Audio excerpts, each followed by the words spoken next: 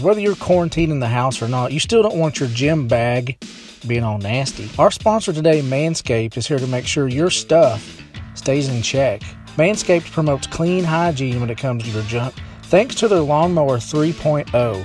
Manscaped is the only men's brand dedicated to below-the-waist grooming. While you're probably at home looking for something to do, why not make manscaping a part of your new routine? You don't want to look like you're sitting on Ming's shoulders from WCW, and you don't want Brutus the Barber Beefcake chomping away down there. And you dang sure don't want to use that Freebird hair removal cream. Manscaped is forever changing the grooming game with their Perfect Package 3.0. Precision engineered tools for your family jewels. The Perfect Package 3.0 kit comes with new and improved Lawnmower 3.0 waterproof cordless body trimmer and a ton of other liquid formulations to round out your manscaping routine. This third-generation trimmer features a cutting-edge ceramic blade to prevent manscaping accidents. Your goods are going to be nick-free thanks to Manscaped's advanced skin-safe technology. Inside the Perfect Package, you'll also find the Manscaped Crop Preserver, an anti-chafing deodorant and moisturizer. You're probably sitting on the couch like Al Bundy right now anyway, so you might as well keep everything smooth and fresh. Subscribe to the Perfect Package and get a new replacement blade refill for your lawnmower trimmer delivered to your door every 3 months, making sure your trimmer stays fresh and clean. And for a limited time, subscribers get not one but 2 free gifts: the Shed Travel Bag, $39 value, and the patented high-performance anti-chafing Manscaped Boxer Briefs. This is the perfect package for your perfect package. Get 20% off and free shipping with code SLOPDROP at manscaped.com. That's SLOPDROP, SLOPDROP. Do yourself a favor and always use the right tools for the job. That's 20% off with free shipping at manscaped.com by using the promo code SLOPDROP, SLOPDROP. Here comes the slop drop. I can answer that. That's a slop drop. What is that move? That's a slop drop. Slop drop time. That's a slop drop. Oh, that is a slop drop. Here comes the slop drop. Slop drop, slop drop. A slop drop. The slop drop indeed.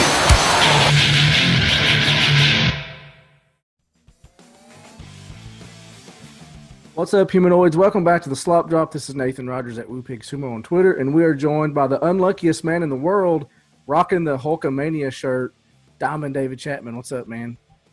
Well, what you gonna do, brother? Brother, that don't work for me, brother. 23 years ago this week, WCW Monday Nitro, September 8th, 1997, from Milwaukee, Wisconsin. A little under 9,000 in attendance. Commentators Tony Schiavone, Mike Tenay, the living legend Larry Zbyszko, and Bobby the Brain Heenan. WCW Monday Nitro is on the air. We come to you from America's Dairyland, the home of Cheeseheads, beer, bratwurst, and the Green Bay Packers. Welcome to Milwaukee, Wisconsin, and welcome to professional wrestling's champ. We are number one, uncontested. We are WCW Monday Nitro. Tony Schiavone, along with Mike Tenay, and the living legend Larry Zbyszko. Man, what a team, huh? WCW champions at this time. The world champion was Hollywood Hogan. U.S. champion was Steve Mongo McMichaels. The tag champs were the Outsiders. TV champion was Alex Wright, and the cruiserweight champion was Chris Jericho. Schiavone opens the show. Bischoff comes out, interrupts him, and tells production to replay the NWO's parody of Arn Anderson from the week before. Hey! You sit down. You stay right where you are.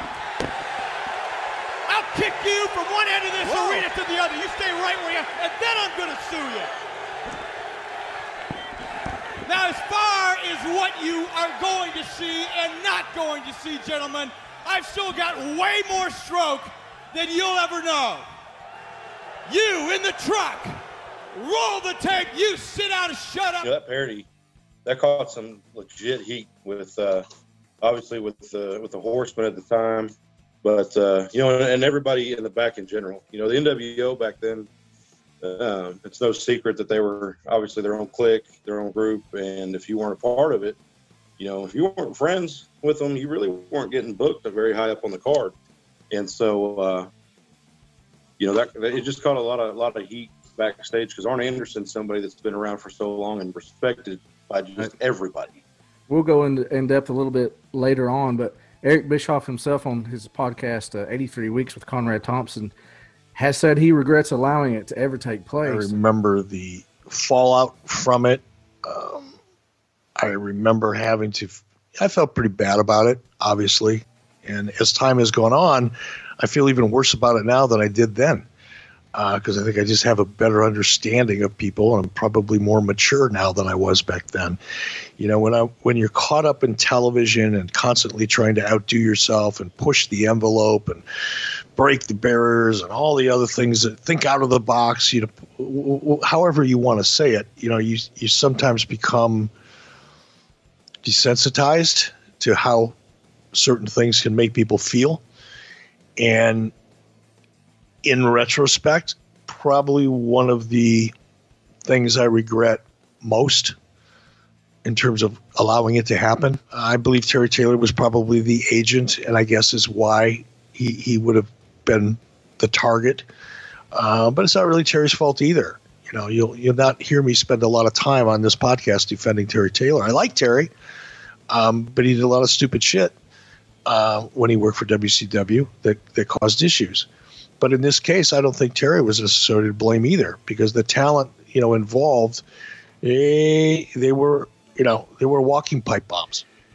It was what it was, and it happened, and you can't put the bullet back in the gun, so to speak. So, you know, it was unfortunate. But I do remember there was a ton of fallout. Was it great TV? Absolutely. It was great television.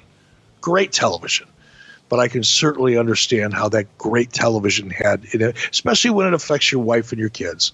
You know, when you get that personal and you start weaving in, you know, personal issues like drinking and things like that, that have really no place in a promo, you know, unless everybody's cool with it. And that's something that should have been discussed beforehand. I can certainly see how that would have a really horrible impact on somebody's family and therefore the talent.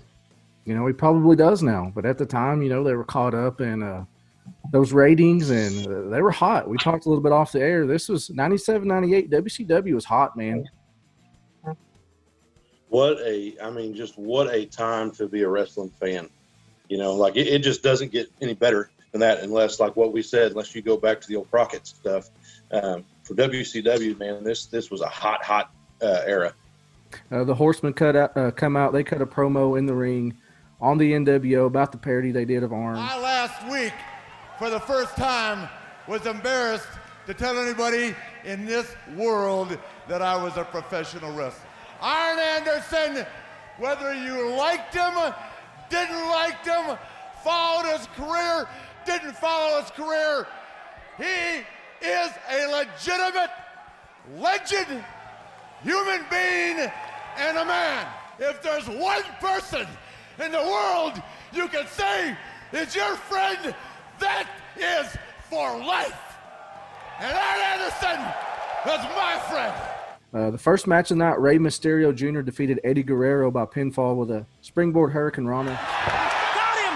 1, 2, 3, go! Mysterio got him! Springboard Hurricane Rana for the victory! This would be Eddie and Rey's first singles match against each other in WCW. Of course, about a month later at Halloween Havoc, they would have an instant classic with each other. And many think that was their best matches of their career at that Havoc match, which hard to argue that. That was a great match that they had, and not a bad one here. No, you know, and actually we did a show about that Halloween Havoc, and talked about that. You know, Ray and Eddie, just two legends, you know, and back then watching it, you know, I was never a cruiserweight fan in WCW. I just never caught on that bandwagon. But now that I've matured a little bit and been around, and I look back, it's like, man, you know, I wish I knew then what I know now, and appreciated it a lot more. Of course, Ray's, you know, everybody knows Rey Mysterio. That's a worldwide name. You know, Eddie Guerrero, gone way too soon. I kind of feel like they had their best matches in WCW against each other. But I think that they both really came out of their shell when they both went to the WWE. Mean Gene Okerlund on the ramp interviewing DDP. Lex Luger comes out. These two have been butting heads a little bit, so they agree to face each other later in the show. If I can't do it by words, maybe we got to do it in the ring. The way I look at it, whatever it takes to get over this hump, I'm all for it. Maybe we finally do agree on something. Now, if you've made the challenge, I accept on one condition, that if I'm gonna go back there and put my gear on and come out here and wrestle you tonight, that we do it right. And that means I'm not holding nothing back. Is that cool with you? DDP Lex Luger again, Prime WCW right here. Second match of the night, Humorous defeated Disco Inferno by pinfall after a No Laughing Matter moonsault. Give me the belt! 1, 2, 3, and that belt combined with No Laughing Matter took him right out. Alex Wright comes out, tossed the TV title to Disco to assist him, but it backfires. How underrated was Hugh Morris for his size? Oh, man. You know, he was one of those big guys that could move like a little guy. He was just, I mean, his acrobatics, everything. Honestly, he reminded me a lot of Bam Bam Bigelow back in Bam Bam's prime, back when he could still move. And, of course, they both had the moonsaults and stuff. But, man, Hugh Morris was just unbelievable. You know, he was Goldberg's first opponent because they knew Goldberg wasn't quite ready and they knew Hugh could take care of him. Or Bill. And he did. But, yeah, absolutely. He did a solid for him, took real good care of him. I have a lot of respect for Hugh Morris or Bill DeMott. You know, his daughter obviously was killed by a drunk driver. He's a very adamant person against drunk driving and DWIs and stuff. He's very vocal about it. I know he had some issues later on, but man, Hugh Morris, especially back in that era, was just unbelievable talent. We then get an NWO segment. Buff Bagwell and Conan agree to face the Horsemen on behalf of the NWO. I'm putting you on the spot. Let's don't bring my dog Spot on this, okay? But since you put me on the spot, I'm going to give you my spot. My delivery spot? You guys will go down tonight and defend the NWO's position against the Horsemen. Kev, I've got one thing to say. It would be an honor. They continue to play off this Arn parody. Going back to that, Arn Anderson was not a fan of this parody. He claims he had no idea exactly what they were going to do. He knew they were going to do something, but he didn't know exactly what. He more than likely had a drinking problem during this time. He's openly admitted he used to drink maybe a case, maybe two, after a show. And this really affected him and his family. No one ever called us in and said, how heavy this was going to get. Any of the verbiage, any of that stuff. We just kind of knew they were going to put on some kind of parody and that's it. I didn't get any specifics. I wasn't asked. Like I said, them leaning so heavy on the alcohol, okay, what's going through my mind? Well, the whole thing, every bit of it on Kevin's part was about the booze. And just burying a guy with one frame of mind in mind, which is the drinking, that's what infuriated me. Not that there was an attempt to get heat. I went to Nash's room after we got back from the arena because I wanted to ask him if it was a personal attack, if I had heat with him, if this was, if this was his way to send to me not Arn Anderson, but Marty Lundy, a message, and Kevin looked me in the eye and he said, no, we're just trying to get heat. We're working here. And I believe him, but I had to ask because it was so personal in the attack I felt, but it is what it is. So I did have that conversation with Kevin. It was what it was. My wife was insulted more than me because I got a lot thicker skin. She's a regular human being and a pretty damn good one, to be honest with you. She's got a kind heart. She also knows this business is entertainment business. She, like me, just couldn't figure out that if they want to get heat on me, is that the only thing they're going to do? Is that all they got to use, as a tool? this just looked like a Saturday night off-the-wall skit just to bury a bunch of guys, because maybe some of those guys, not even me, had heat with other members of that group, if you read between the lines. Ended up having a talk with Kevin Nash about it, but Arn was not a fan of this. Ric Flair, not a fan of this. You mentioned it earlier. A lot of guys in the back, not a fan of this. What do you think? What are your thoughts? Do you think they went too far? I think they did, and back then, and we had talked about it before, back then they were on a kick of bringing real-life issues to the TV, with Scott Hall's drinking problem, and just even the WWE, with Hawk, stuff like that, and this was a big, big thing for Arn. I mean, this was a life-changing, obviously career-ending situation, and, they're out there making fun of it. And, he, like I said before, Arn was respected by everybody. I've never heard anybody say a bad word about Arn, other than maybe Disco when he slapped the crap out of him on an airplane one time. But, everybody loved Arn. He's kind of going back to that 80s term, he's a man's man. He went out there, he kind of helped revolutionize the business. A lot of people don't even give him enough credit for how he was on the mic. He was for the 80s. He was good. And I know I'm veering off a little bit, but I think it went too far. I think it's something that never should have been done. I think it was extremely disrespectful. Kevin Nash in a shoot interview, I think it's Wrestlers versus the World on YouTube, he claims Arn knew about it. He even used Arn's actual old styrofoam cooler that you'd get at the local Stop and Rob. They all thought it was funny until they called home that night and their wife said, "You look like a bunch of boobs." It was the retributional heat from the wives that caused the heat.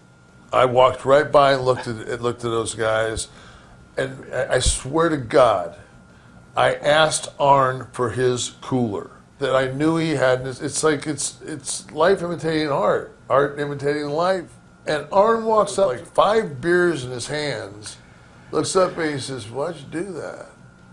I just looked fucking hands, pressed the button, and got on the elevator. It's like you guys drank every TV and tell them what Marriott you were so the rats would show up.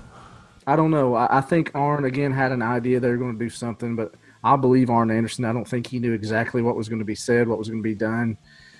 Making fun of a man's disability like that and then bringing in his drinking issue, I thought it was a little too far myself as well. Yeah, I believe that Arn knew that they were going to go out there and say something.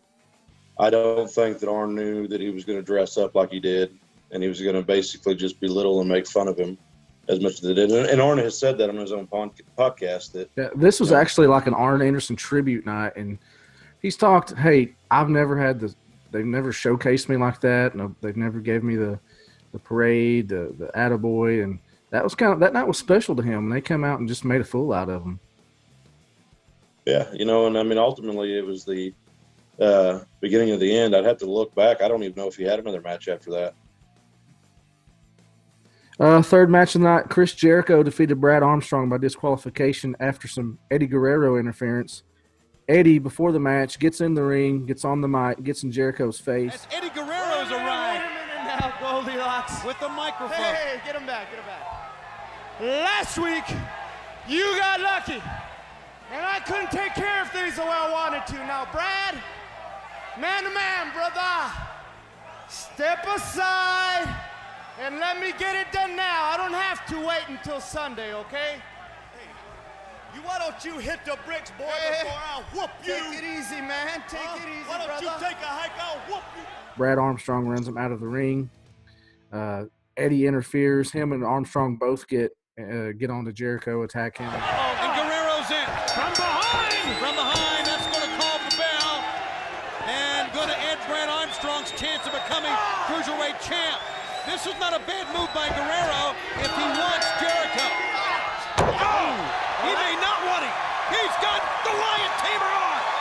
Jericho just sitting down on it. Not enough. Armstrong nailed Jericho. And I think the referee had called for the bell again. I'm not so sure if Eddie said, yeah, I give up or not. But nonetheless, they're both stomping him. Armstrong and Guerrero both stomping Jericho. And what kind of condition will Chris Jericho be in Sunday at Fall Brawl? This was, didn't mention it earlier, this was the go-home show to Fall Brawl. Jericho and Guerrero would face each other just a few days after this. But Eddie and Jericho, both legends. Brad Armstrong from the legendary Armstrong family. His dad, Bullet Bob, just passed away last week. Brad was a former Wrestling Observer Rookie of the Year, WCW Light Heavyweight Champion. He's held other titles and other various promotions. Highly spoken of by many legends of the business, including JR, Arn Anderson that we've been talking about, and Stone Cold Steve Austin. Brad, or you had a conversation with him off the cuff, one of the funniest cats in the dressing room. Could pop anybody, could light anybody up. And as far as being a technician in the ring, he could work lucha style, American style. If he was in Japan style, whatever the style was, he could do it. But in the big stage, in trying to get over, he was just, I don't want to say he was just, because I was a big fan of his, and I don't want to disrespect him. He's no longer with us. But he never got over at the level I thought should go with the kind of work that he could do. Poor guy, just always given the worst gimmicks that would never get over, though. No, he never got a good push, and never got a push that he deserved. And what's crazy is you look at his brother, Road Dogg, one of the most recognizable names. Anywhere you go, you say, "Oh, you didn't know?" Everybody knows what you're talking about. And at the same time, he started out, as Jeff, or well, I say started out. He for a long time was Jeff Jarrett's roadie. He didn't have a good gimmick, and it's just, to me, a lot of that is your talent or your directors, your writers, stuff like that, because they were able to push Road Dogg one direction in the WWE. And then Brad just never, he never got that. I don't think he ever had the backing. They and everybody's always said he was the most talented of any of those, the Armstrong brothers. But they made him the Candy Man in some red and white striped tights, and he'd hand out candy canes to kids. They made him Arachnaman, which is a Spider-Man ripoff. Well, that didn't last long because Marvel wasn't too high on them copying Spider-Man. They put another mask on him and called him Bad Street, who is basically a fill-in with the Freebirds. That went as flat as a plate of piss. Then they called him B.A., one of the No Limit Soldiers. He was a rapper. And then we mentioned his brother, Road Dogg. They called him Buzzkill for a while, which was a ripoff of his brother, Road Dogg. But aside from drawing the short stick from the gimmick box, highly underrated, and like I said, often said was the most talented of the Armstrongs. But it's crazy because even when he went to the WWE, he went in and made a career out of being a referee. So it kills me, and I think a lot of it is, if you ever look at him, I think his brother was a referee in WWF too. WWE. It was absolutely, yep. But you look at like what I believe that made Road Dogg stand out was Road Dogg was this I think he had the energetic. He had the I can go out and talk. I can do this. And if you look at Brad was real reserved. He could wrestle like no other. But he reminds me of Bobby Eaton. Great in the ring. If Road Dogg had the mic skills, the personality. Everybody that I've heard talk about Brad Armstrong said in the back he was funny, he was outgoing, but put him in the ring in front of a camera, and he would almost freeze up. It wouldn't be himself. He would try. It just wasn't there. But yeah, Bobby had Jim Cornette as a mouthpiece. If somebody would have been a manager for Brad Armstrong and been his mouthpiece, there's no telling how far that guy could have gone. Oh yeah, absolutely. The sky would have been the limit. Just like Bobby, both of them just great in-ring talent, but you put that microphone in front of their face and they're just done. Well, the end of October 2012, he went to the doctor for undisclosed medical reasons, and a week later was found dead in his house at the age of 50. And I believe Jim Ross even spoke at his funeral. So really well thought of in the business. Yeah, absolutely. And it's a shame, of course, whenever you're little, you think 50's old, but now that as I'm approaching, 35, I feel like, man, and of course you're 42 or something like that. Not that old. But no, it was a bad deal. And I never did hear what the actual cause was or what they determined. But it just, it's sad and great, just a great athlete. And I wish he could have got a better push. I believe they think it may have been sleep apnea. Wow. And that's sad, looking at how far that's come. And of course, I didn't know anything about that either whenever I was younger. So I don't know what kind of technology they had, but I've got a lot of friends that have to sleep apnea machine and stuff. And to think of, something so minute, like that, actually taking your life, it's just a bad deal. Bobby the Brain Heenan joins Tony and Tenay at commentary. Hogan and Bischoff in the ring. They call out Sting. Ric Flair, you're not the man. I'm the man, brother. I'm the man that made professional wrestling. I'm the man with the biggest guns in the business. And I'm the man that is the only God in this ring. I'm just too big, I'm too rich, and I'm too tan for anybody around here. Sting, who's gonna be stung. I'm tired of his mouth. The title's on the line. Bring him out here. A mannequin then dressed as Sting falls from the rafters. They pretend it was all a shoot and he was severely injured. Of course, it was a dummy. It was a work. Then they put him in the ring. Hogan pins him. And ironically, about 2 years after this would actually happen to Owen Hart, causing his tragic death. So I don't know if you want to call art imitating life or life imitating art, but I don't think they would have done this after. Obviously after. If they would have known what would have happened, I don't think we would have seen this. But you can't predict the future. Right, and even Sting, if you go back and look, Sting didn't repel from the rafters after Owen's accident either. They wanted him to. I remember seeing on YouTube or somewhere he was doing a little shoot interview, and they still wanted him to keep that gimmick up, and he just told them no, it's too disrespectful. And at the time, of course, Bret Hart was in the WCW. What a slap in the face that would have been. So right, they stopped it completely, which was what it needed to do, and it was a cool entrance for a long time, and of course, what happened with Owens just was a tragic incident. But I'm glad that Sting was able to step up and refuse to do something. Fourth match of the night: Rick and Scott Steiner, the Steiner brothers, versus the Faces of Fear. Ming and the Barbarian ends in a no contest after Harlem Heat and then Wrath and Mortis interfere. Belly to belly overhead superplex by Scott Steiner, and the referee's out of commission. The tongue and death grip is on, and we've got bodies in the ring. Do we ever? Harlem Heat, Wrath and Mortis. Steiner brothers, Ming and Barbarian, DiBiase. Enemies going after enemies here. Wrath and Mortis after Ming and the Barbarian. Steiners. Now look at this. These are members of WCW. You don't see NWO people fighting each other, do you? Explain that to me. Those all are going to be in a match again at the Fall Brawl that's coming up. Fifth match of the night: Scott Hall defeated Super Calo by pinfall with an outsider's edge. Nowhere for Calo to go. Look at this. Scott Hall showing his power.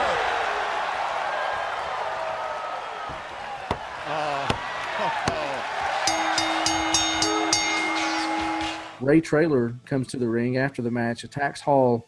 NWO comes out. They jump on the Boss Man, Big Bubba, Ray Traylor, whatever you want to call him, end up spray painting NWO on him. We've talked about several times. Ray Traylor was awesome, and it just seems like WCW never knew what to do with him. NWA, Big Bubba Rogers, awesome. WWF, Big Boss Man, awesome. WCW just couldn't quite figure it out.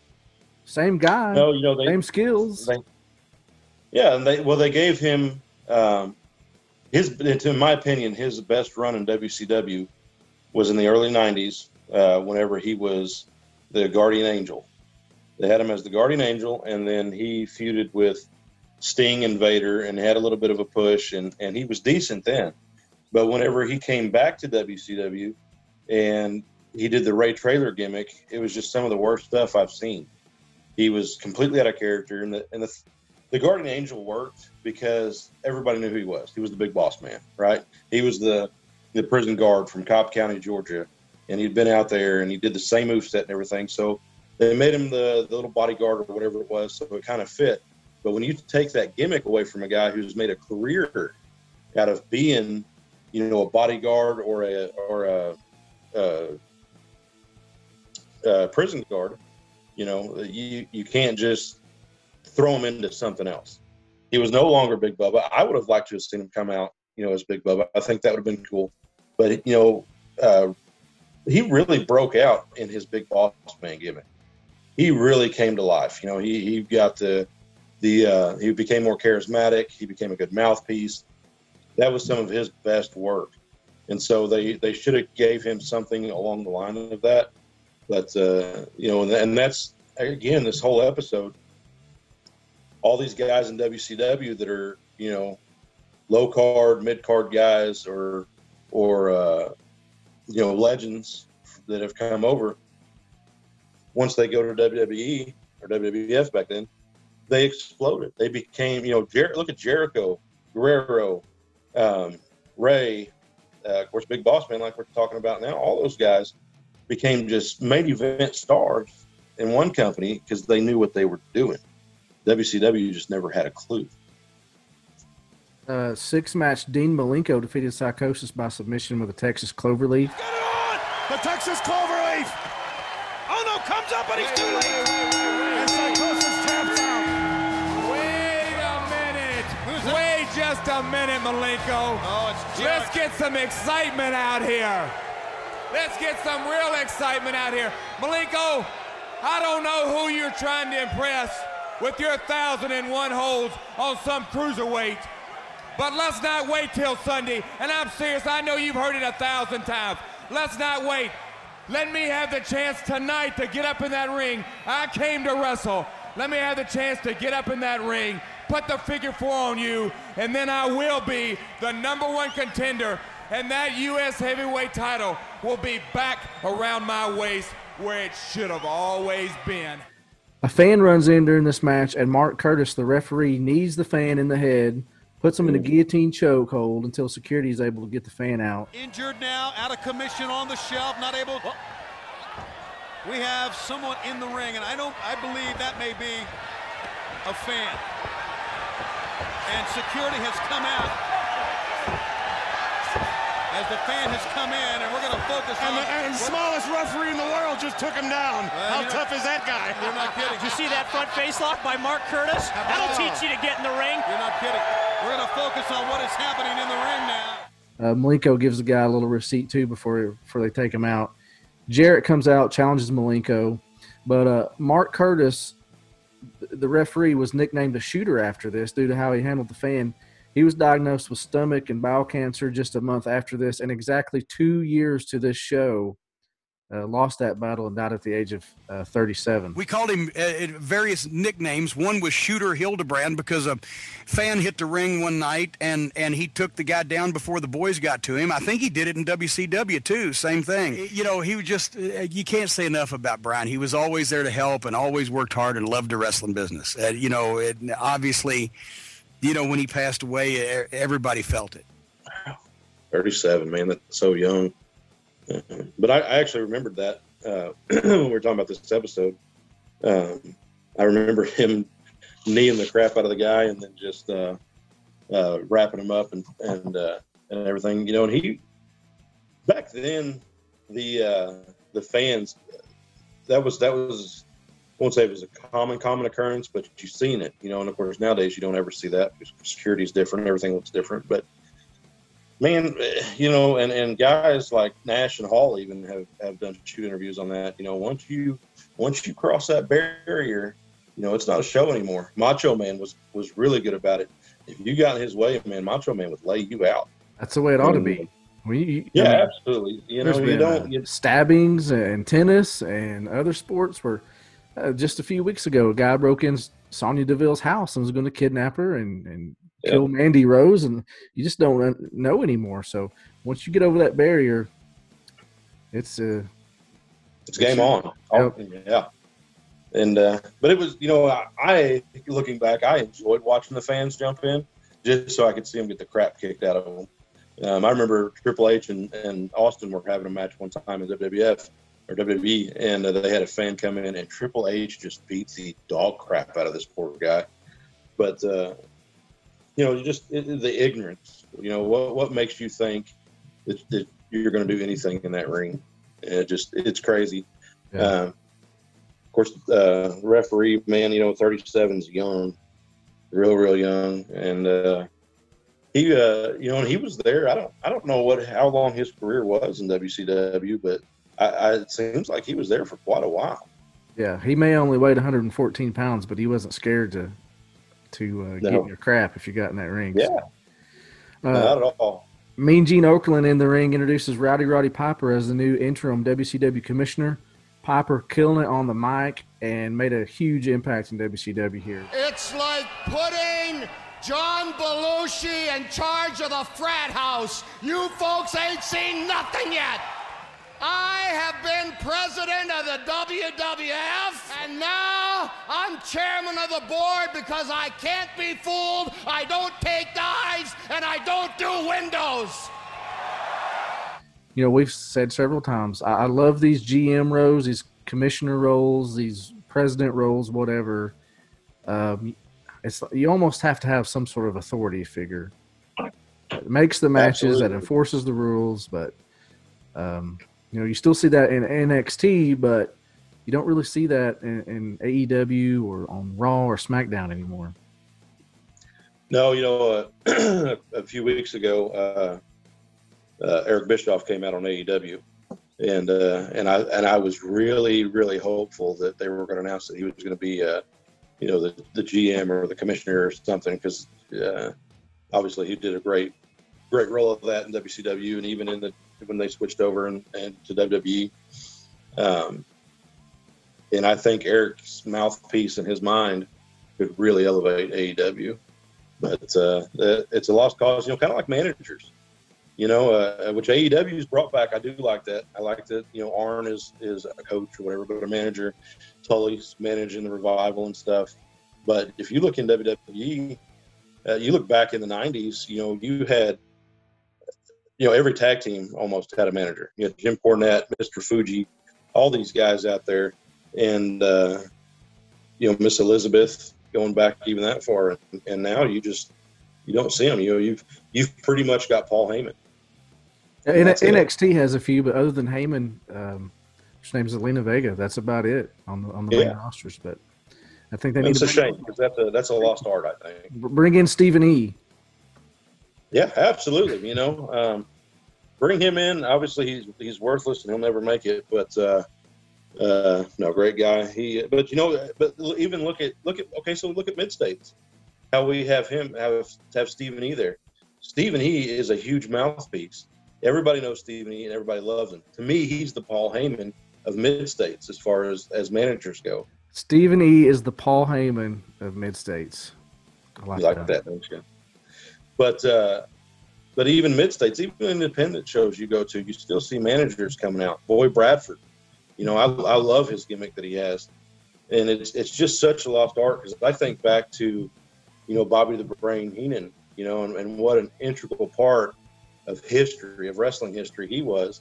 And of course, to me, he made a whole new career with the announcing. But he was a manager that could get in there, and everybody loved it. The Weasel chants, and there was nothing more satisfying back then than a babyface getting his hands on a heel manager, and that's something that could still be over today. And I just don't understand why they've kind of just written it away and done away with it.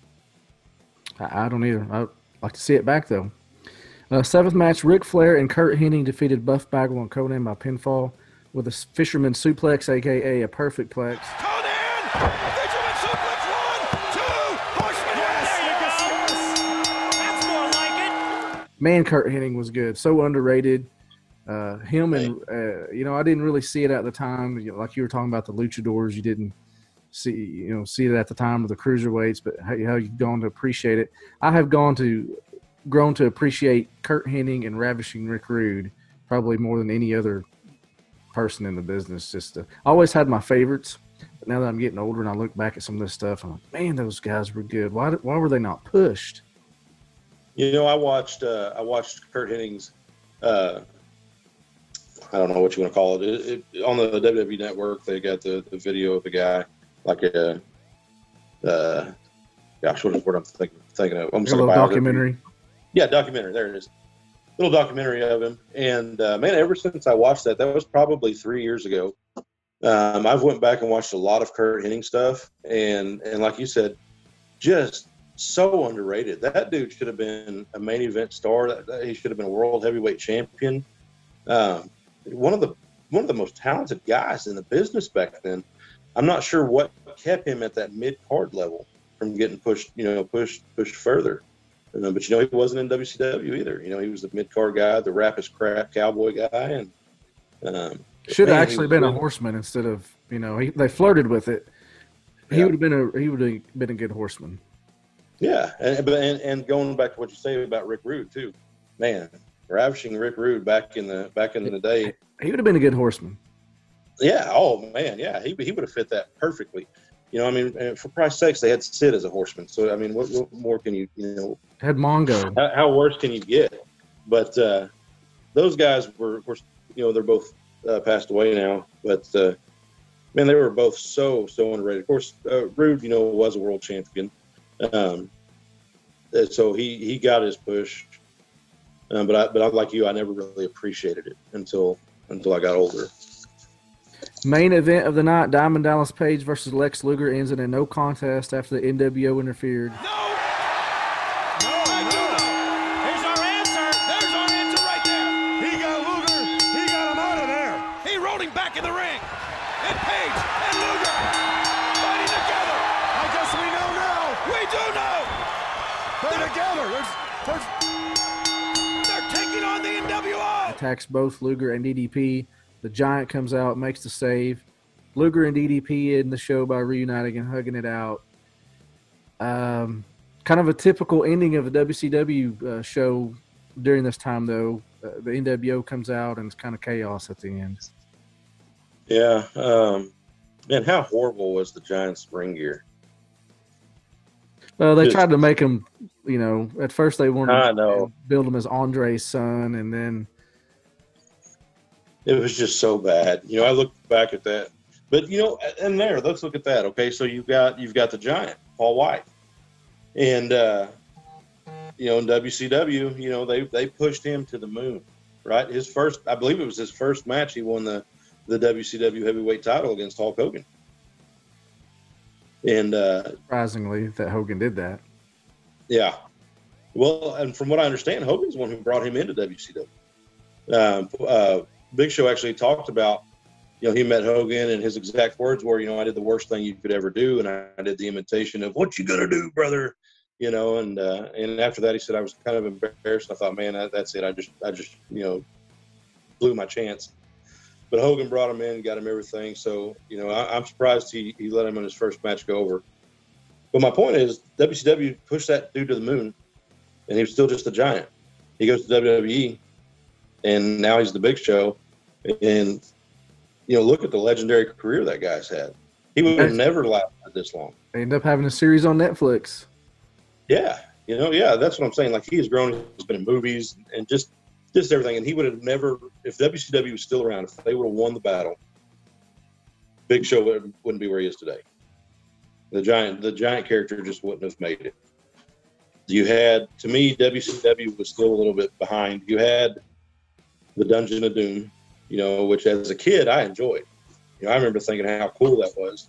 But you go back and look now, you had the kids watching WCW.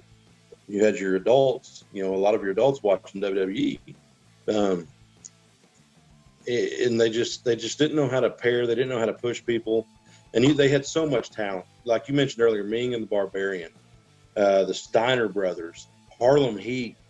All those guys are just legendary guys. And I look at like Harlem Heat. I was always a Harlem Heat fan. I loved Harlem Heat, and what I think about is, what could WWE have done with Harlem Heat back then? How big could they have been? Well, if Vince would have done if he'd do anything with tag teams, but yeah, Harlem Heat would have been great. I mean, well, but look at the Nasty Boys. Okay, so the Nasty Boys in WCW are just pretty much your hardcore guys going out there having mid-card matches. But even the Nasty Boys in the WWE or WWF back then, they were getting pushed, and they became stars there. And so, like Harlem Heat, when Booker T used to do that front flip into the leg drop as a finisher, man, that was just, to me back then, that was just so awesome. And the music hit, and it's they had such an impact that we went to a house show. Gosh, I don't even know. It's probably been 5 years ago or so, maybe even a little bit longer. But they started playing the Harlem Heat music for Booker T, and man, the crowd just went nuts. He had won a match and whatever, and they swapped his music over, and I mean, the crowd was going nuts. Everybody was on their feet. So everybody remembers Harlem Heat, and that's why I think if they were at the WWE back then, man, they would have just been pushed to the moon. Twitter polls: did Kevin Nash cross the line with his Arn Anderson parody from September 1st, 1997 edition of WCW Nitro? 36% said yes, and 64% said no. That was a little surprising. Wow. At Jill_on_TWTR says, doing a parody was fine. Bringing up Double A's drinking crossed the line. Still an all-time classic promo. Would be more so had they not gotten so personal with it. At Sportsnut4Life7 says it was a work. And at Domain_Johnson, it's a rock parody account, says the Croc says if Arn isn't pissed off about it, it doesn't matter. Well, Arn was a little pissed off about it. And a lot of it, and I don't know how old the viewers are that are taking the Twitter polls and stuff like that. And a lot of it may be that people have come accustomed to it because, like we said, there was so much real life brought into the TV back then that maybe they're accustomed to it, and that's why they said it wasn't crossing the line. But man, I tell you what, growing up as an Arn Anderson fan, and I've said this a lot, he was one of the first matches I ever seen. And it hurt. Arn Anderson's another one of those guys, another one of those mid-card guys, tag team guys that should have been world heavyweight champion and never was.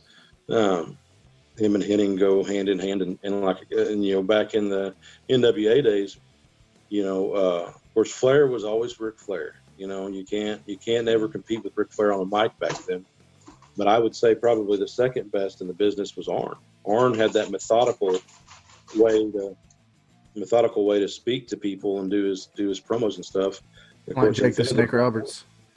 Yeah, absolutely. Gosh, there's another one, man, Jake Roberts. If he would have been able to keep his personal demons to rest, he's another one that should have been the heavyweight champion. There's just so many names that back then that should have been that never got it. Well, that was WCW Nitro from September 8th, 1997. Follow us on Facebook at The Slop Drop, on Twitter at The Slop Drop 1. Wherever you get your podcast, we're probably there. Leave us a good rating, a good review. Doesn't cost you a penny, but it helps us a lot. And thank you guys for listening. And until next time, we're out of here. See ya.